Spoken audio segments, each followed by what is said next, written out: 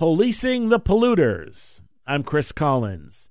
Massachusetts and 15 other states are asking a federal judge to force the Environmental Protection Agency to regulate methane emissions from existing oil and gas wells.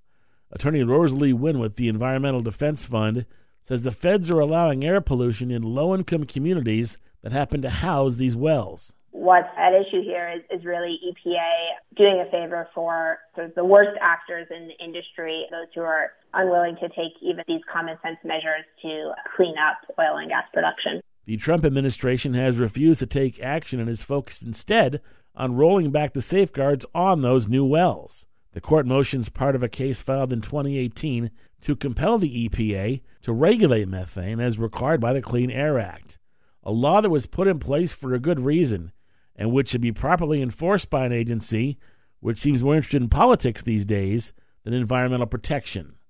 I'm Chris Collins.